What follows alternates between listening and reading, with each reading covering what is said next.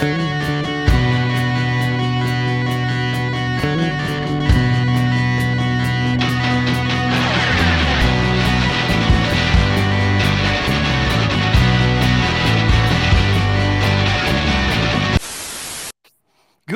evening, everybody. It's June 4th. We got it's a bit of a lighter show. It's kind of refreshing in that we don't have anything catastrophic to talk about tonight, but we do have nonetheless a list, and then we're going to open it up to we're going to just steal the name Speaker's Corner, I think, because I grew up in the 90s and I have good memories. So we're going to open it up to the Twitter Spaces for the Speaker's Corner after we get through a little bit of a rundown of what's been going on for the last few days. Now, we did our last live show on Wednesday. Today's Sunday, June 4th. So there's a little bit of ground to cover, but it's not catastrophic. The election's over. A lot of the politicos have gone largely quiet. Some might argue, perhaps, a little bit too quiet. That's called a segue. Because our very first story has to do with a candidate who got into quite a bit of hot water during the election. So much so that she has apparently been kicked out of, not allowed into. I'm not sure what the phrase would be. She definitely ran as a UCP candidate for the vast majority of the election. She had UCP signage on all of her, or UCP branding on all of her signage, but she apparently, and UCP was on the ballot, but apparently she will not be allowed into caucus for at least probably a solid 10 to 15 minutes. We're talking, of course, about Jennifer Johnston. And when we get to her being a little bit too silent part, we got to talk about the attempts by the folks from Lacombe Pride to reach out to her and say, hey, you said you were going to do the work. When would you like to start? And the response has been, allegedly, resounding silence. I want to read a couple of lines from the article that's up on the screen here. So this is the gentleman in the picture here. His name is Jonathan Luscombe. I apologize if I'm mispronouncing that. Luscombe said he sent an email to Johnson, but says he never heard a response. He also sent her 2 messages trying to organize a meeting. There's plenty of opportunity for her to really reach out, as we've reached out in several different ways to try and not even accuse her of anything, but just to sit down and talk and try to figure out where some of these comments had come from, where we could help her learn and understand who we are as people. Luscombe said, just how little effort was being put in by her to really rectify the situation was unfortunate. Now, there's no doubt that a newly elected candidate's life is probably a little bit busy. They probably have some things that they got to do. I imagine there's probably some sort of new MLA orientation. Perhaps there's a lawn bowling day. I don't know. But one would think if you had been removed from caucus, if you had been told that you were going to be able to join caucus because you had compared trans kids to feces, and if the premier of the province had come out and said that she'd had a conversation with you and you were committed to doing the work, one would think that perhaps, given the fact that Pride Month started just a couple of days after the election, given the fact that the folks from the Pride organization in your community have apparently tried to reach out multiple times, you might try to make it a priority. Apparently not. Other interesting note, anyone want to take a really easy guess as to who has not, through their social media, acknowledged Pride Month in any way, shape, or form? Jennifer Johnson. So there's that. But there seems to be this recurring theme of, hey, a really bad thing happened. I'm going to continue to do the bad thing. And we saw that coming out of the election as well with the celebration party, the celebration night from the UCP, where Mickey Amory, he had himself a celebration. They posted for pictures. They had a great night of it. Mickey Amory did narrowly win his seat back. But here's the weird thing. If you take a look at the other gentleman in the picture, the guy's kind of off to the right. He's not wearing blue jeans. that guy there, he seems a little bit familiar. You might be wondering, why does that guy seem so familiar? He's not a UCP MLA. He wasn't a UCP candidate. Why does he seem familiar? Oh, right. That's Tariq Khan. We've talked about Tariq Khan a fair amount on the show. Because he's the guy who got removed, or I should say, he resigned voluntarily, I'm sure, from the premier's multiculturalism and inclusion council that she announced right before the election. He had to resign because he had a history of social media posts that were not only anti-Semitic. They also appeared to be Holocaust denialism, or at least associated with Holocaust denialism. And some of them were quite graphic. They included a picture of Benjamin Netanyahu eating a baby, blood splatter and everything. So Tariq Khan had to step down from the Multiculturalism and Inclusion Council. And you would think that maybe if somebody had to step down from the council because of those social media posts. Oh, and wait, of course, there's more because those social media posts were known about by the UCP. The whole reason those social media posts were highlighted, and we only know this because we were sent a copy of all of the posts as well as the letter from the UCP that very clearly said, "Hey, so we were vetting you to be a candidate, and you couldn't get a couldn't do it because you've got this like anti-Semitism thing going on. That's not great. Um, so we're going to reject you as a candidate because you're incredibly toxic to the brand." One would think the next thing that Mickey Amory might not do would be pose for pictures with that guy, but nonetheless, here we are. Um, so that's kind of fun. It's not fun at all. It's actually super gross. But speaking of things that kind of, again, how'd that happen despite all the bad behavior? We got to talk about Casey Madhu because Casey Madhu is no longer an MLA. He's no longer a minister. Well, he's technically part of executive council until a new executive council's created. But he's out. He's done. Lost the election. He'll probably be appointed to the Council of the Defeated, or whatever Lord of the Rings esque name Danielle Smith decides to give her consultation council of unsuccessful UCP MLAs, completely ignoring all of the NDPs who were elected to represent the constituents of Edmonton, or even the city council that was elected to represent the constituents of Edmonton. She wants her own little clique. It's more than likely that Casey Madhu will probably be part of that, but we got to do a little bit of background here because this is where it gets a little wild. For anybody who's not familiar, Casey Madhu was, for a little bit of time, the justice minister for the province of Alberta. Casey Madhu got himself into some trouble, got himself into a little bit of hot water because he got a speeding ticket in a playground zone while he was allegedly on a cell phone. And as the Minister of Justice, he did what he believed was best, called the chief of police of Edmonton and said he felt like he was being targeted and that it was an unfair ticket. Um, the ethics minister investigated and found that while Casey Madhu was unsuccessful in attempting to interfere in the administration of justice, there was not only a cause to believe that there was an appearance that he had tried to interfere in the administration of justice, but he actually did. The ethics commissioner said that he did. He tried. It's just because the chief of police of Edmonton didn't let the conversation go to where Casey was allegedly trying to take it, that he didn't, but he tried. He was kicked out of the justice ministry. So one would think, that's not great.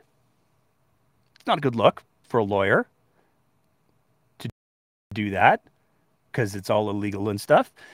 But apparently he got a parting gift from the government. One of the things that the justice minister, who also was Tyler Shandro, but pending the results of the recount that we're supposed to be getting on June 8th, Tyler Shandro looks like he's out too. Not going to be the justice minister anymore, which creates a whole list of problems.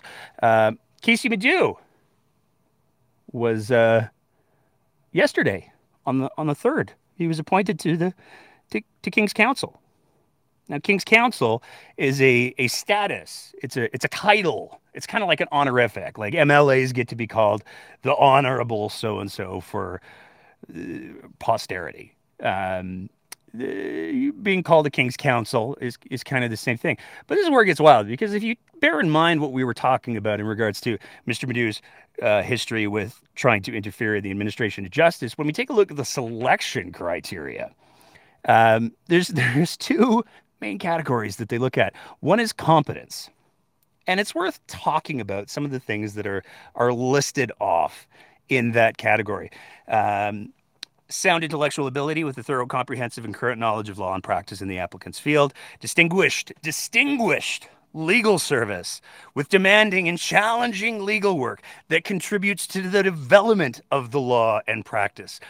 Recognized expertise in a particular area of law and practice. An outstanding ability as a lawyer in the applicant's field to a standard to be expected of King's Counsel. The professional qualities include a history. I knew I wasn't going to get through it. A history of honesty, integrity, discretion, and candid dealings in professional and personal matters, including dealings with professional colleagues, clients, laypeople, and the courts, and in the execution of duties as an officer of a court. The trust and confidence of others, the respect of fellow lawyers, the respect of the bench administrative tribunals before which the applicant may appear, demonstrated mentorship of junior members of the bar. Those are the stated criteria for being a King's Counsel lawyer. Now I looked when we were going over that, and nowhere in there did I see, oh, and also lose the position of justice minister because you were found to be attempting in the administration of justice. Maybe it was a footnote. I don't know. I kind of skimmed it, but that's the thing that also happened. Now, speaking of Tyler Shandro, one of the big questions that's been going on is, hey, what's the deal with the recounts? So we wanted to try to offer a little bit of clarity in regards to what's the deal with the recounts. And basically, the way that the recount system works is if there's a difference between two candidates of less than 100 votes, Elections Alberta takes it upon themselves to do a recount. Now, that recount is supposedly going to be released as part of the official results on June 8th. So there's been some fundraising attempts that have been done to try to get people fired up about, oh, the recounts, they're going to come out 2 nights ago. No, when we said 2 nights, we actually meant 1 night ago. Oh, maybe it's tonight. There's a lot of confusion over when the recounts have come up, but the all evidence that we've been able to find is that the recounts will be issued with the official results on June 8th. Now, what is everybody fundraising over?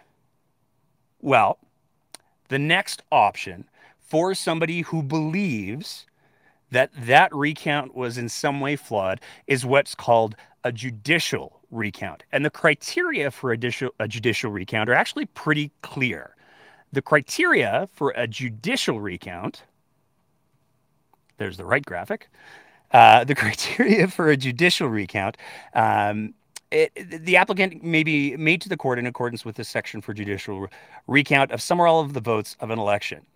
The application may only be made on one or both of the following bases: that votes were not correctly accepted or ballots were not correctly rejected, or that a certificate in return does not accurately record the number of votes for a candidate. So the allegations have to be that inside of that count for that constituency, the votes were not correctly accepted, which means there were some votes that should have been let in, or there were votes that were rejected because somebody drew a smiley face in the circle instead of an X or whatever.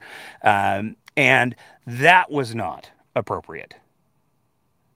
Both of these require some degree of evidence. So you can't just say, hey, I believe this because it's a day that ends in Y. You have to have a little bit of backing to say, hey, this is why we would like to have a judicial recount, because it's literally where a judge organizes and supervises a recount of all of the votes in that constituency. That has to be requested within 8 days of the official results being released. Now, there's two constituencies where two UCP MLAs, Tyler Shandro and Whitney Issik, both came within that 100-vote margin. So those votes are currently being recounted by Elections Alberta. Once the official results, maybe they issue a statement saying, we'd like to have a judicial recount because I talked to Timmy and he said that his vote was rejected. That's what I heard. And then there can be a decision made to do a judicial recount. Now, what's fascinating though is the fundraising that's going on. On one hand, you have the UCP saying, "Hey, you know what? Maybe we're going to do a judicial recount because reasons." And the NDP have come around and they've also said, "Well, we got to do fundraising for the judicial recount, which apparently costs in the neighborhood of about $20,000 for legal fees." Um, so we need the money, everybody, because if the UCP launch a judicial recount, then we're going to launch a judicial recount, and that doesn't really seem to be how it super works, but that's the recount process.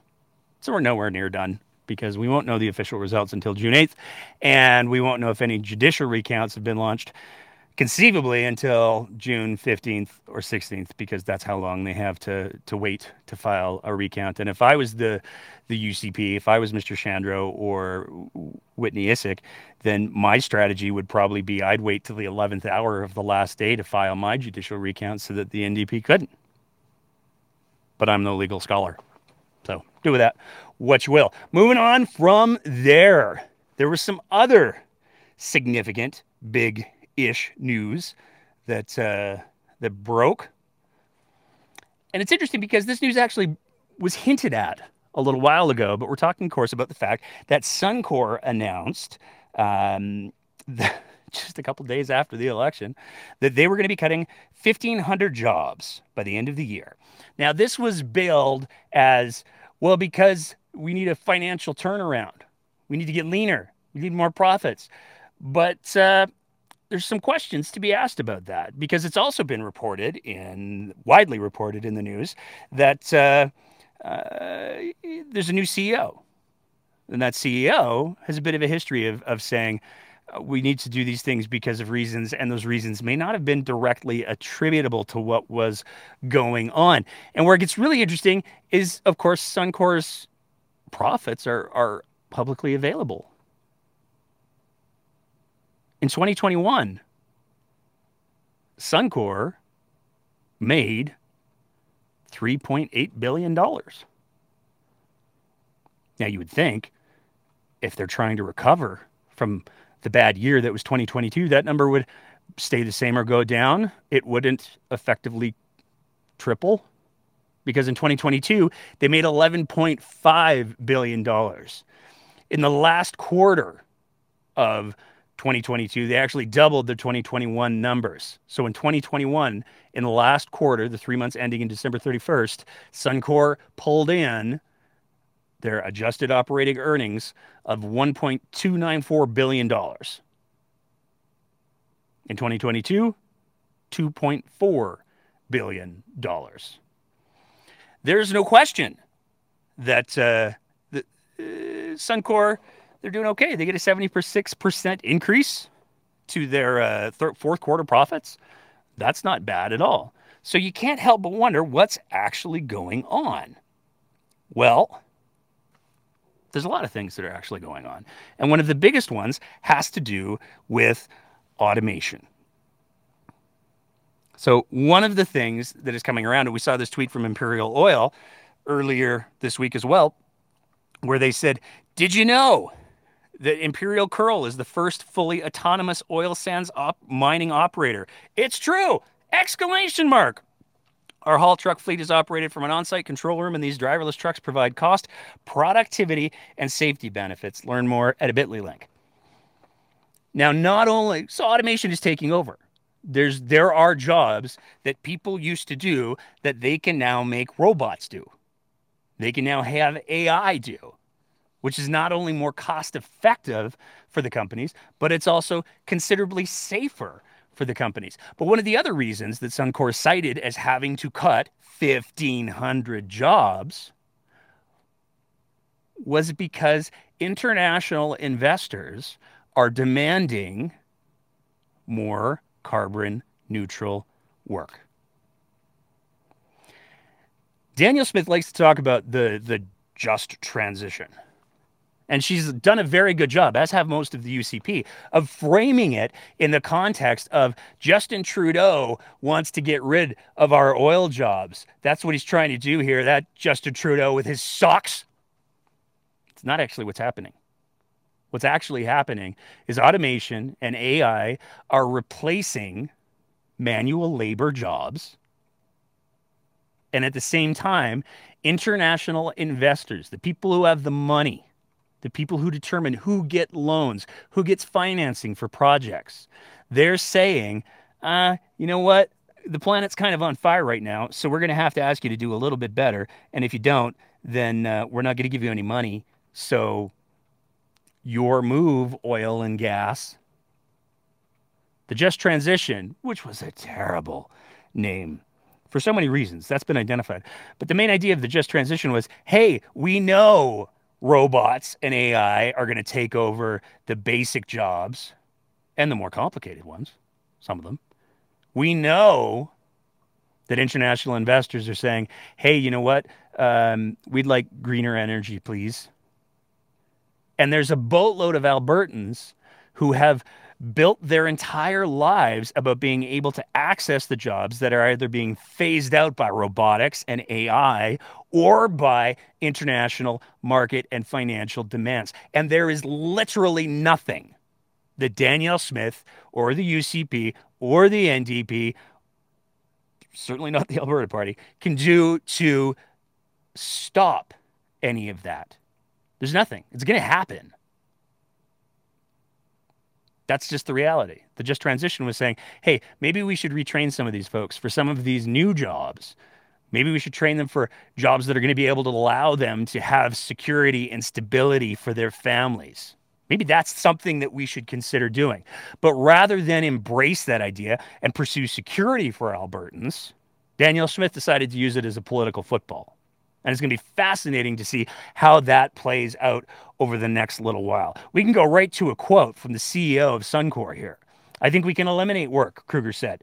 If that's focusing on higher value activities, so be it. If that's eliminating low value added work, awesome. Last year, Suncor said it would cut its contractor workforce by 20% to improve safety and cut costs. On Tuesday, Kruger did not give a specific timeline for implementing his efficiency plans. However, he said there's no time better than the present. People say it over and over and over again. People get angry over and over and over again. But as much as there's people running around with the sweatshirts and the t-shirts and the toques and the things that say, I love Canadian oil and gas, Canadian oil and gas doesn't love you, and they don't owe you anything. When it comes to the bottom line, when it comes to the choice between having a better bottom line or making sure that money goes back to shareholders or making sure that they're able to get investment from international markets for future projects or taking care of Doug, they will choose everything but Doug every single time. There's no loyalty. There's an incredibly effective marketing campaign that's been done, and we've talked about that. That was one of the first things we talked about when we kicked off our show, was the incredible affiliation between some of those advocacy groups like Canada Action and a lot of the UCP folks who sought to politicize it, like Tyler Shandro was their lawyer for a chunk of time. So, there's that. But there's no question that there's a change coming. The only question is Alberta going to be prepared from it? And it doesn't seem like that's the case at all. Now we're going to switch gears a little bit and talk for a second about a strange little example of what happens when you privatize stuff. We got sent a copy of the menu for the Royal Alex Hospital. Now, to be clear, this is the menu that exists for not patients. So this isn't the food that patients gets that we're talking about tonight. What we're talking about tonight is Let's say that you go to visit a loved one. Let's say that your wife or your daughter is in labor and you go to the hospital. Anyone who's ever had to deal with the whole labor and delivery experience, usually the first one takes a little bit of time. Maybe you get a little peckish during that 24 hours or whatever the case may be. So you go down to one of the cafeterias. It used to be that those cafeterias were run by Alberta Health Services, and they had some pretty strict standards for the quality of food and the nutritional value of food. Well, now something's changed because you can get a meal deal at the Royal Alex Hospital where you get a bottle of water and a bag of chips. And it's not even like the regular size, like 7-Eleven or Circle K size bag of chips. It's the little Halloween sized ones that you get in like a cardboard box from Costco. You can get that for $3.89. If you want to upgrade, if you want to trade in the bottle of water and instead go for a Coke, you can get that meal deal for $4.29. Now, this is some of the specials that they're running. This isn't the full menu. We've heard some other things about the full menu, but we were sent this by somebody who received the specials and the options for the month, where it's pretty clear. Yeah, you get the the water and salty chips, small bag for $3.89 meal deal. Um, it was part of an entire flyer that was sent out, and we shared the entire flyer. This is under the what is coming up in June section. It's sort of in the bottom quarter there. But this is a real thing. This is a real meal deal that's being offered in hospitals. Coke and a bag of chips. Now you might be wondering, what the heck? What happened? Well, we got to go back a little bit because it was announced a little while ago that in the major centers, the decision was being made to no longer have Alberta Health Services provide those food services. Instead, they were going to contract out 100% of retail food services in Calgary and Edmonton. Now, historically, they had like 40%. So if they had like a Good Earth, that would be the place that was contracted out. But if you went to the cafeteria, you'd still get the AHS made food. Now there were a bunch of people who lost jobs. There were 240 full-time, part-time, and casual employees who were affected by this decision. But apparently, it saved costs. Gosh, I can't imagine how with a bottle of water and a bag of chips. People ask, what happens when you privatize? And people make the argument you get more efficiency, you get better value for your money. But as we've seen over and over and over again, one of the biggest things that you also get is for the same amount of money, you get a company that's more concerned about the bottom line than the quality of services, potentially, that they're providing to people. And after we posted that, we received a boatload of messages from people saying, "Oh, if you think that's bad, it's $12 for like a processed meat sandwich and a small chocolate milk, and the meat sucks." That's what happens when you privatize. That's why so many people, when you privatize healthcare stuff, that's why so many people are so concerned about the charter surgical facilities. And there has been no shortage of reports in the media and actual academic reports that talk about the fact that the charter facilities have had a net negative effect. When you adjust for, okay, so we have these many facilities that are opening up again, we're actually spending more money to get less. This is just a really easy example on a very small scale how that works. Moving on from there, we got to talk about this because this is an absolutely mind-blowing story that came out from CBC this week.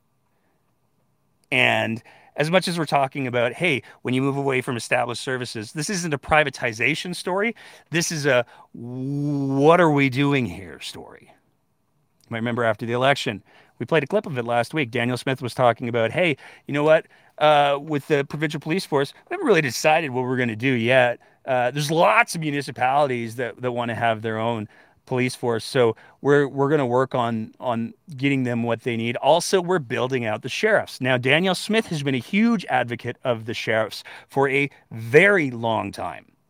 She's been a huge fan of the sheriff's department for a very long time. And it's very clear that Danielle Smith wants to expand the role of the sheriffs in law enforcement across the province. We saw the trials that she did where sheriffs were being put with police officers in Calgary and Edmonton to deal with the lawlessness, the chaos that was occurring in those downtown areas. Um, they're not, that trial's currently over, but Danielle Smith made it very clear that that was part of her vision for what law enforcement should look like. And when she made the comments that she made after the election, she was also very clear that she wants to build out the sheriff's office. But we should maybe have a conversation about some of the things that need to be fixed before we start expanding. So this story came out in CBC News, and this is this is wild. So this sheriff was charged with assaulting his wife. He kept working. He was convicted of assaulting his wife. He kept working. So this guy who deals with vulnerable people not only assaulted his wife, not only was accused, not only was charged of assaulting his wife, and kept working with the sheriff's department. He was then convicted of that charge. He was found guilty of that charge, and he continued working with the sheriff's department. But this is where it gets really, really wild because, and I'll read from the story, during Exner's sentencing on Tuesday, in which Justice Donna Valgertson reserved her decision, so she hasn't made a decision about the sentencing yet, Exner's lawyer asked for a discharge so after his probation, he would be cleared of a criminal record to keep his job. The Crown argued against the discharge, citing the code of conduct and ethics and the trauma suffered by the wife. It is unbelievable.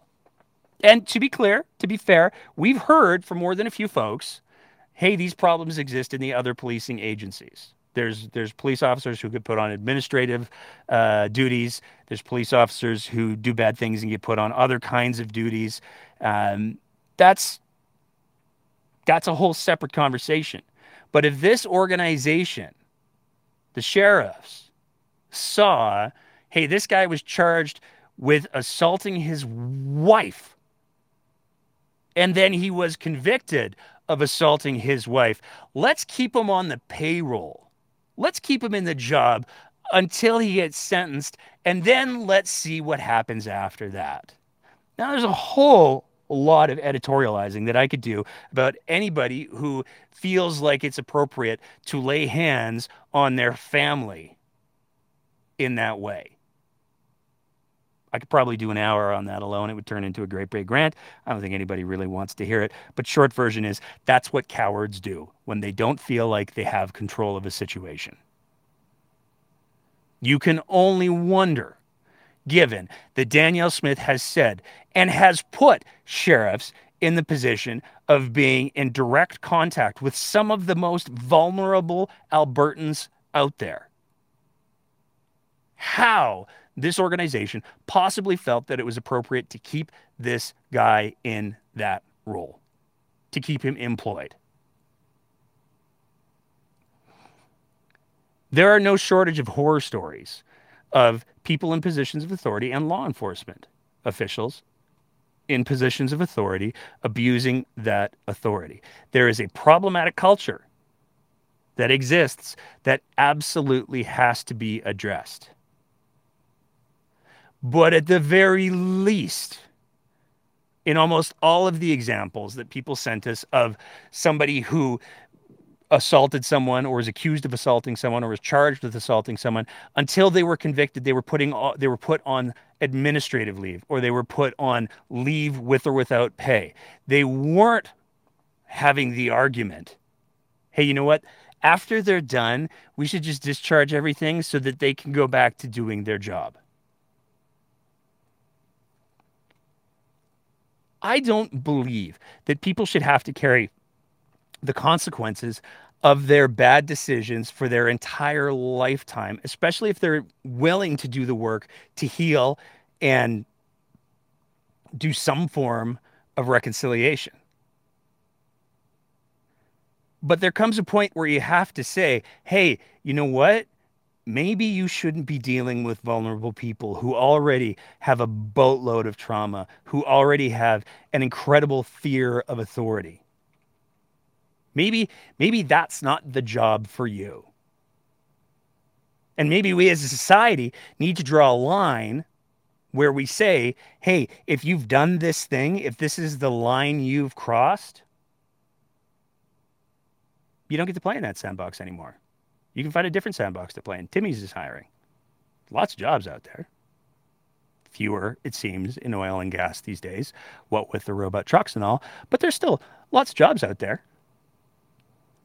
But we need to get to a place as a society where we demand not only from the law enforcement bodies, but from the elected officials and from the police commissions that define how those law enforcement bodies behave.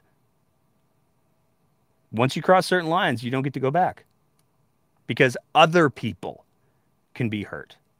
Now, I got to be clear. We couldn't find any reports of this sheriff assaulting anyone other than his wife.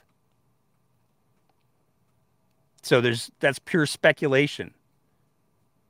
But there's a very specific kind of psychology that exists when people start to go hands-on with their loved ones.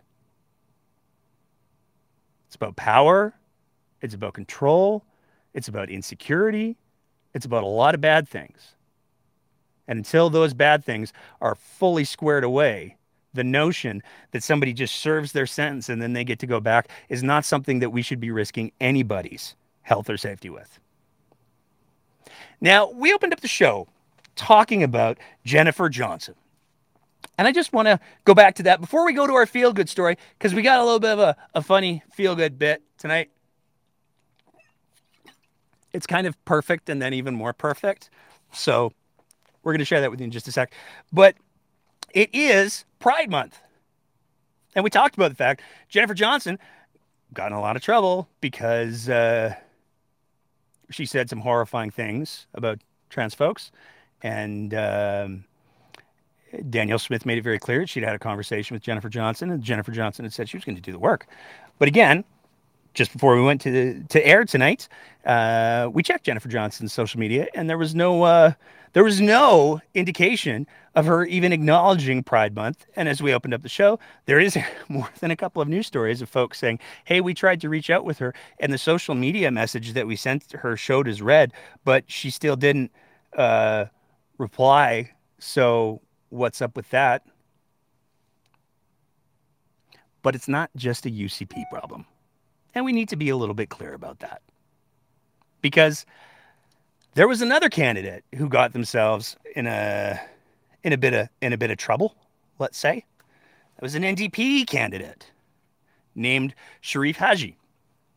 He put up a series of offensive tweets back in 2015. Now, I know what you're going to say, 2015 versus 2023, there's a big difference, there's a time difference, and I'm not entirely offside with that argument. He did do a much better job of apologizing. He did do a much better job of committing to doing the work to make the change.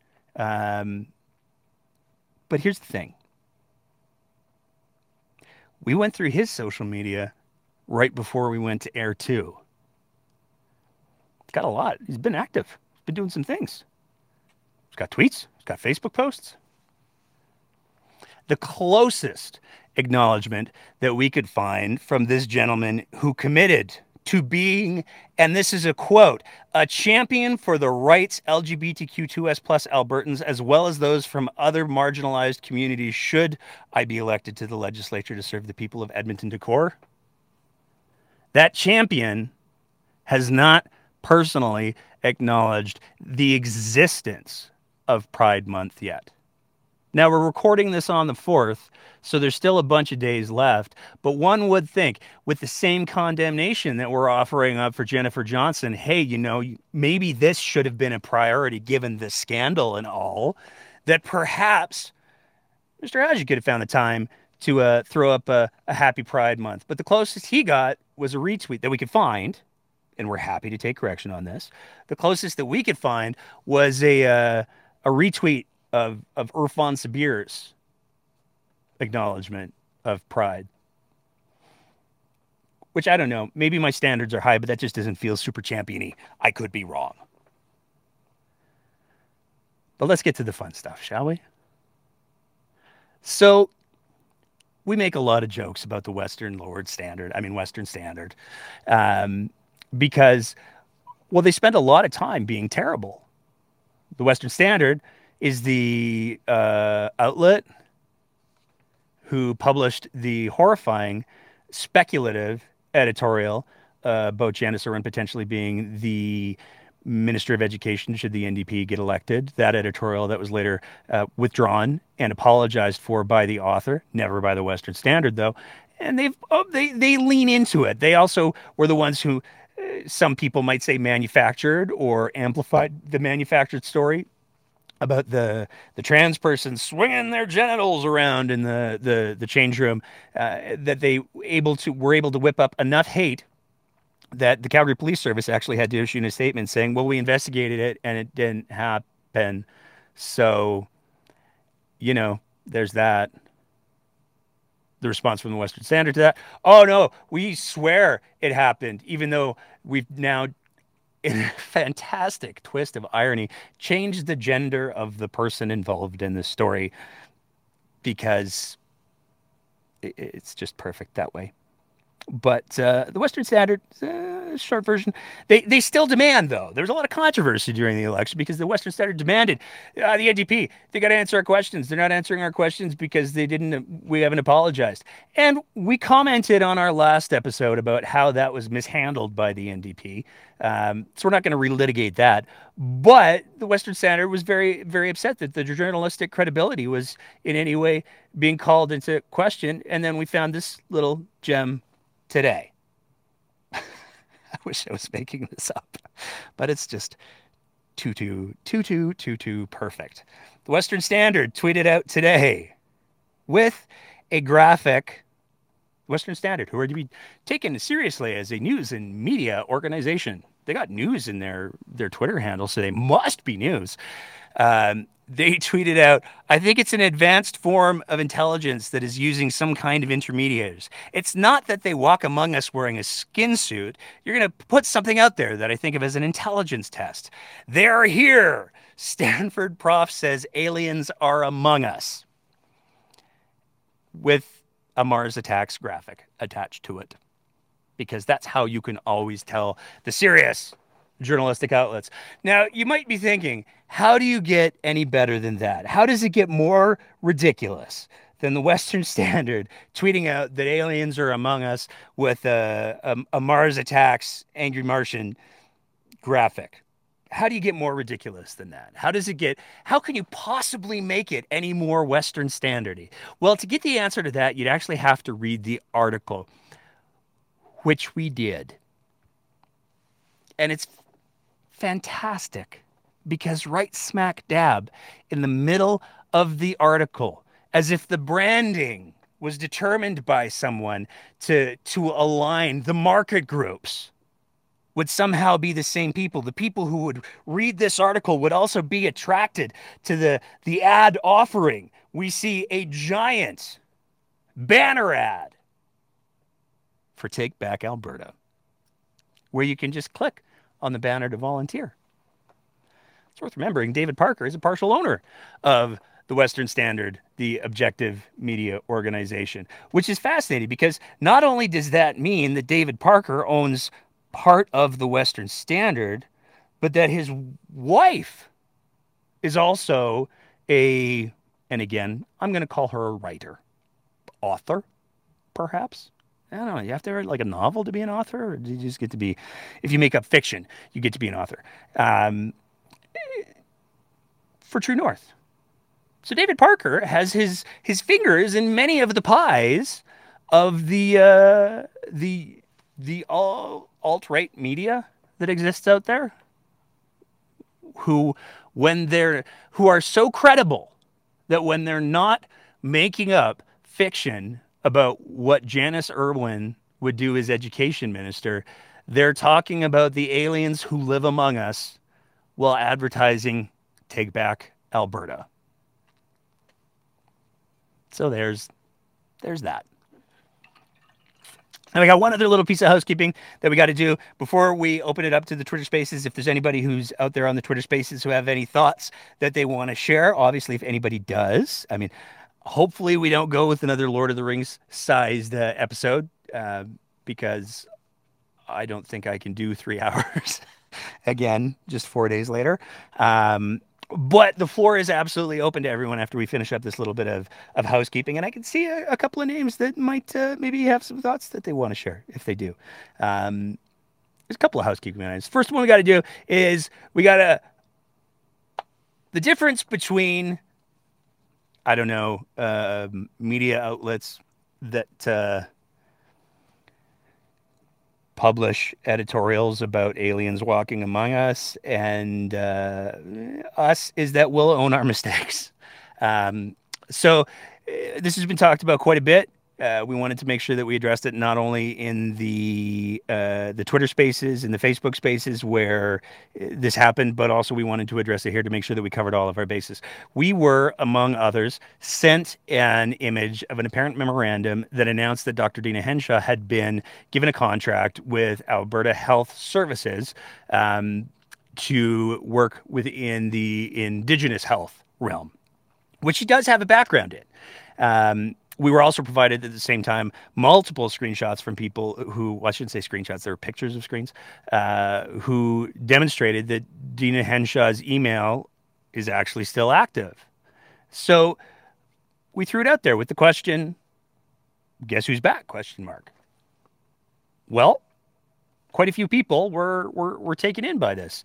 And AHS the next is issued a statement that was confusing and contradictory and where they said AHS statement, semicolon, AHS doesn't speak to personnel matters.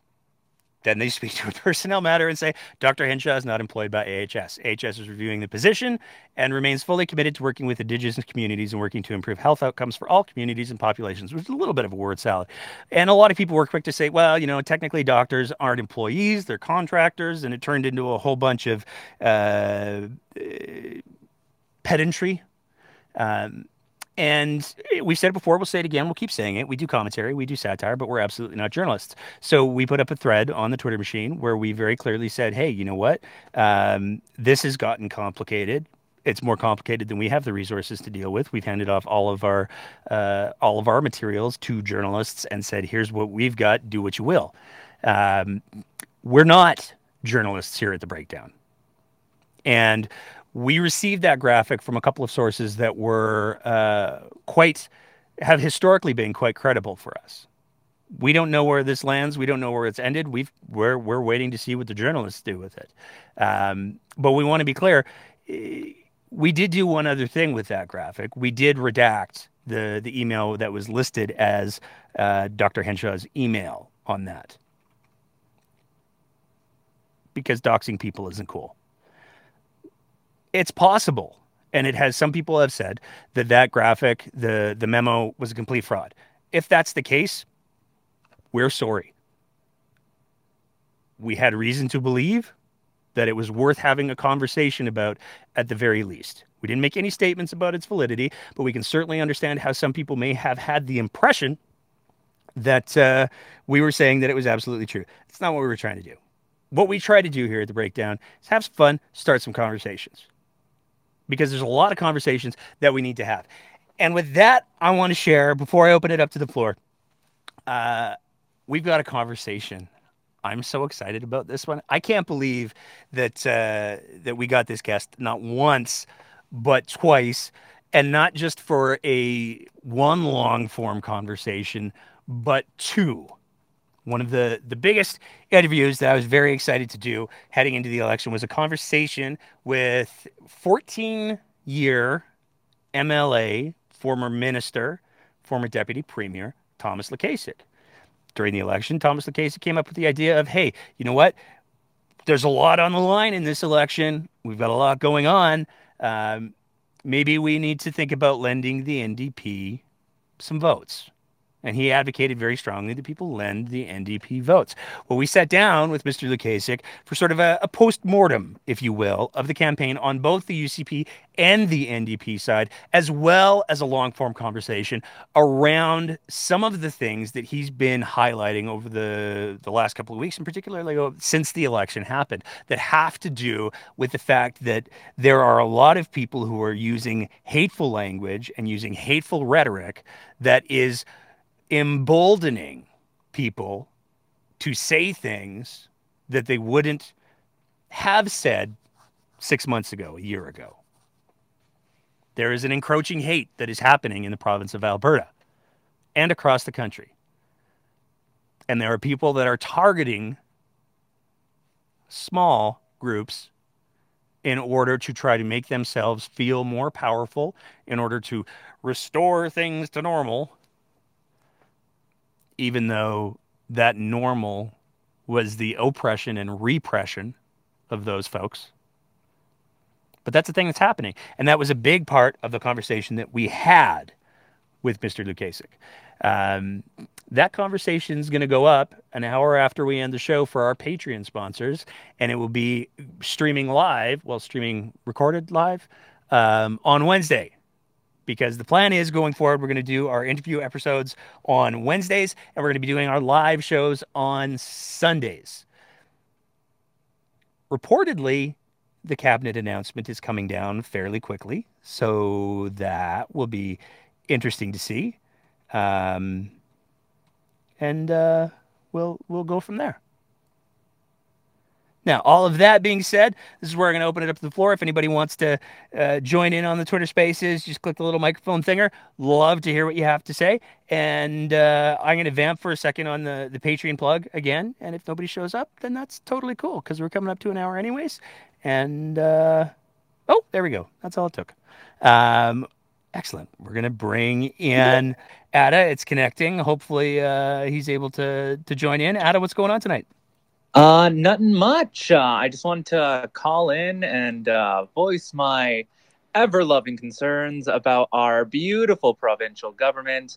I just want to quickly make a thing that I've noticed over the years when it comes to Alberta's politics. We understand how linked it is with the American right-wing movements, not only within our waves of following their, benefiting from their oil crisis, which drived in American, you know this, like the bourgeoisie, blah, blah, blah.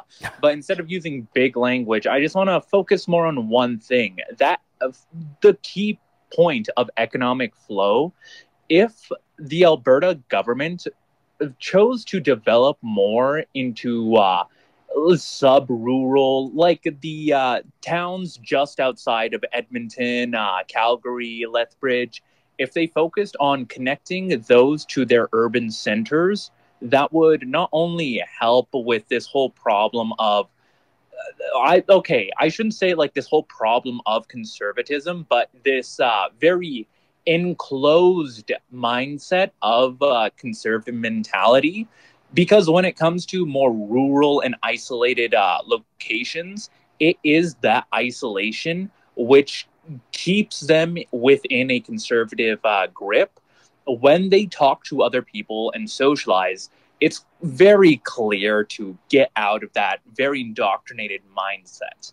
But yeah, that's all I want to add. That I don't think the Conservatives will be doing any form of meaningful development to their rural population because they need them to suffer for the vote.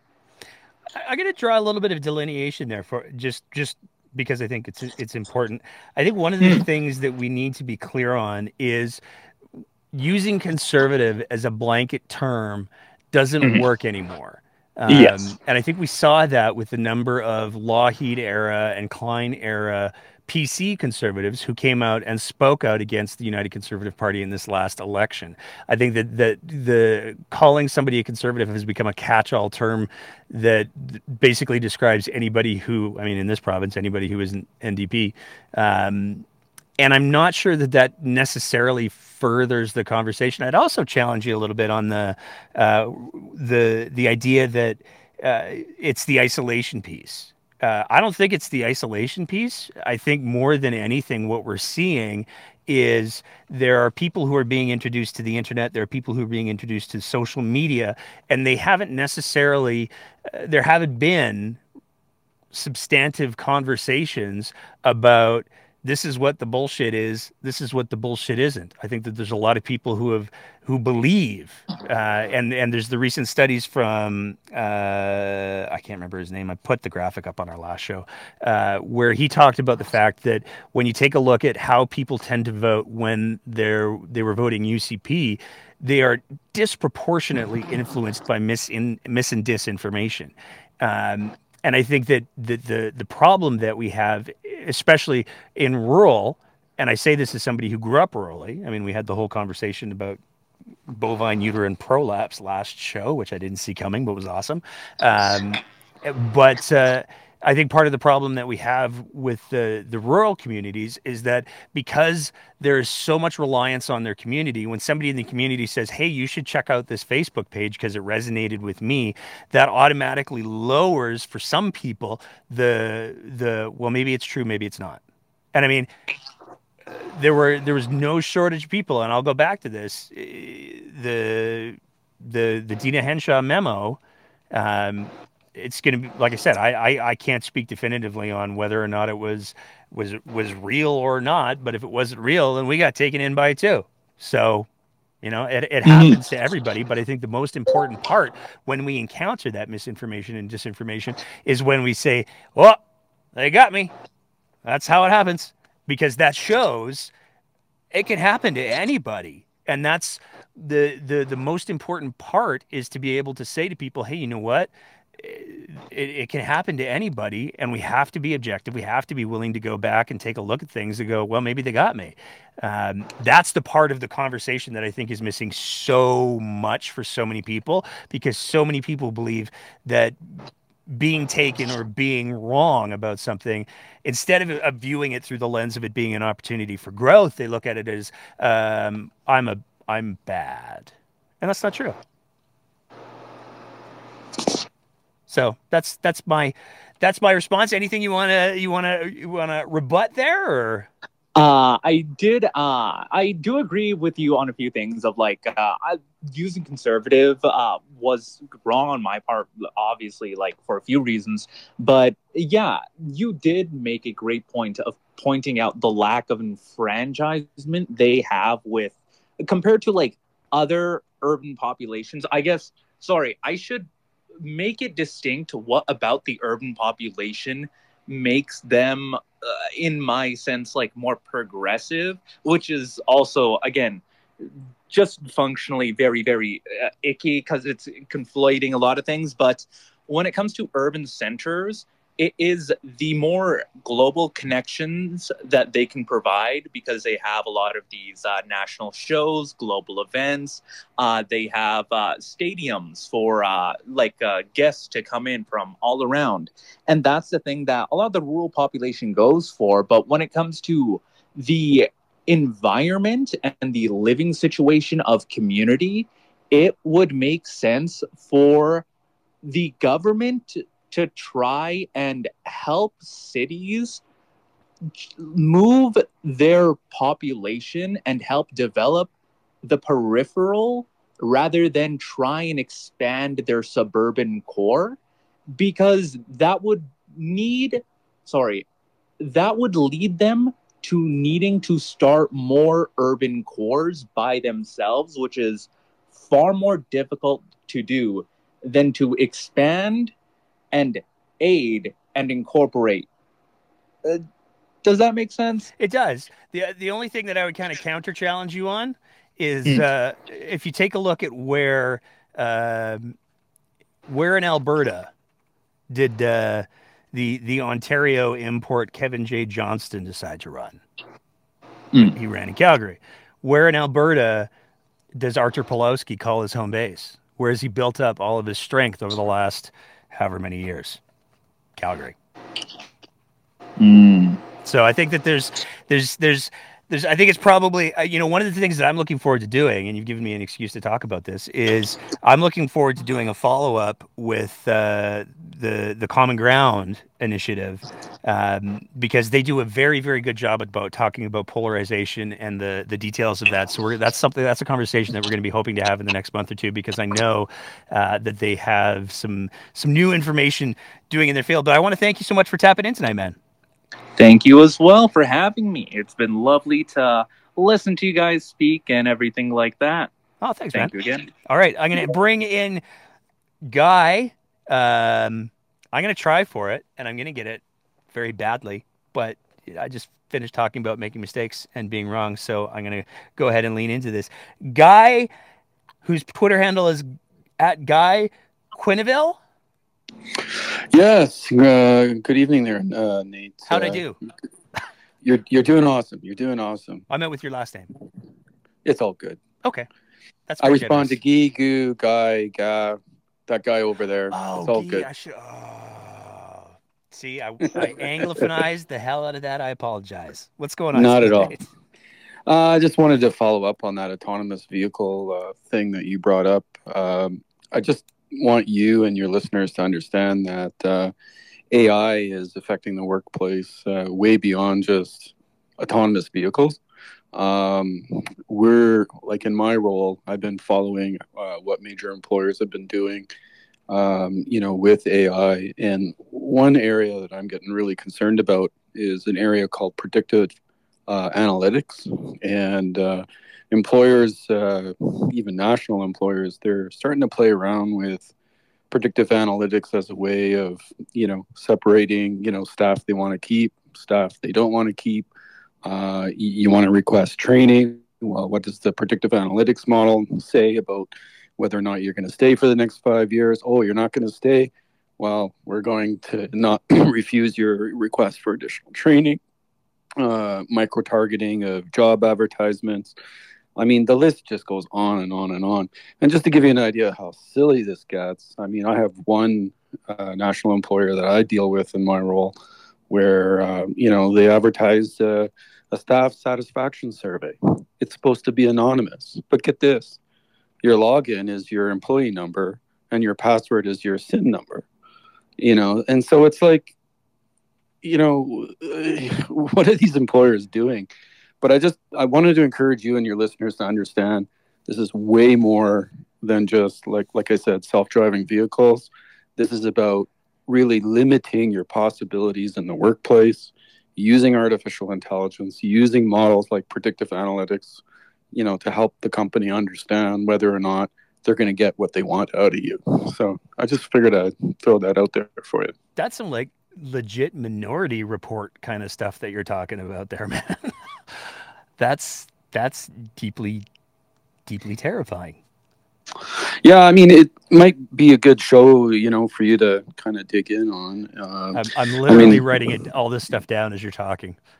Edmonton has a center for AI, for example, and if you want to pick my brain later, you're more than welcome to, because as somebody who represents workers, I'm really, really, really concerned, about how AI is going to be used in an unregulated way, to really control people's, I guess, chances in the workplace, because stuff's a coming. And I put another link for you, Nate, in the YouTube chat. You might want to check out as well. That one is on data and algorithms in the workplace. If you can't find it, just send me a DM and I'll fire that off to you. Yeah, we'll do for sure. I'll take a look. I always read through the comments after the show, because if I pay too much attention, like we have somebody who moderates them, but if I pay too much attention to them, then I tend to go squirrel, and the whole thing goes off the rails. Yep. I get it. But yeah, no, thanks, man. I appreciate that, and I will definitely be sending you a DM as well, because you've piqued my interest in a very big way. I'm not a big fan of Tom Cruise movies for a lot of different reasons, but that's That's a big one. Absolutely. All right. Thanks, man. Thank you. Anything else that you wanted to add before? No, I just enjoy listening, and keep up the great work, man. No, thank you. Really appreciate it. Thank you. And I think that clears off our list of callers for the evening. So we're gonna, I think, call that a wrap on this episode of the Breakdown. Like I said, we're gonna have the full length conversation posted early for our Patreon supporters, in probably about an hour here. And if you're not one of our Patreon supporters, you can become one by visiting www.patreon.com/thebreakdownab. You don't get any you get early access to the interview episodes. And we try to do some like bonus giveaways once or twice a year for our Patreon supporters, but we'll never ever put anything behind a paywall because that's not how conversations happen or work or any of that. So if you do appreciate the kind of content that we're producing here in the Breakdown and you want to help support that, you can do that again by visiting www.patreon.com/thebreakdownab. And that conversation with Mr. Lukaszak will be going live for the rest of the interwebs, which is like a series of connected tubes, on Wednesday. And then we'll be back again a week tonight for another one of our live Alberta Politics roundups. If you're not following us on the Twitter machine or on Facebook or Instagram, you totally should. And if you want to watch clips of the shows that you're listening to now, with little to no interaction, you can also follow us on the TikTok. But we're absolute garbage at TikTok, so maybe, I don't know, don't do that. Don't follow us on TikTok. And that's it. It's going to be an interesting week. We should probably start to see some announcements coming out. We're 4 days away from the official results of the election. We're also potentially 4 days away for some claims for judicial recounts in at least a couple of the constituencies. So it's enjoy the nice weather while you can. Enjoy the little bit of a breather that we get while all of the politicians are taking a breather of their own, because it sounds like Alberta politics is still only just ramping up in the nutty. So take a break, take care of yourselves, and as always, keep the conversation going.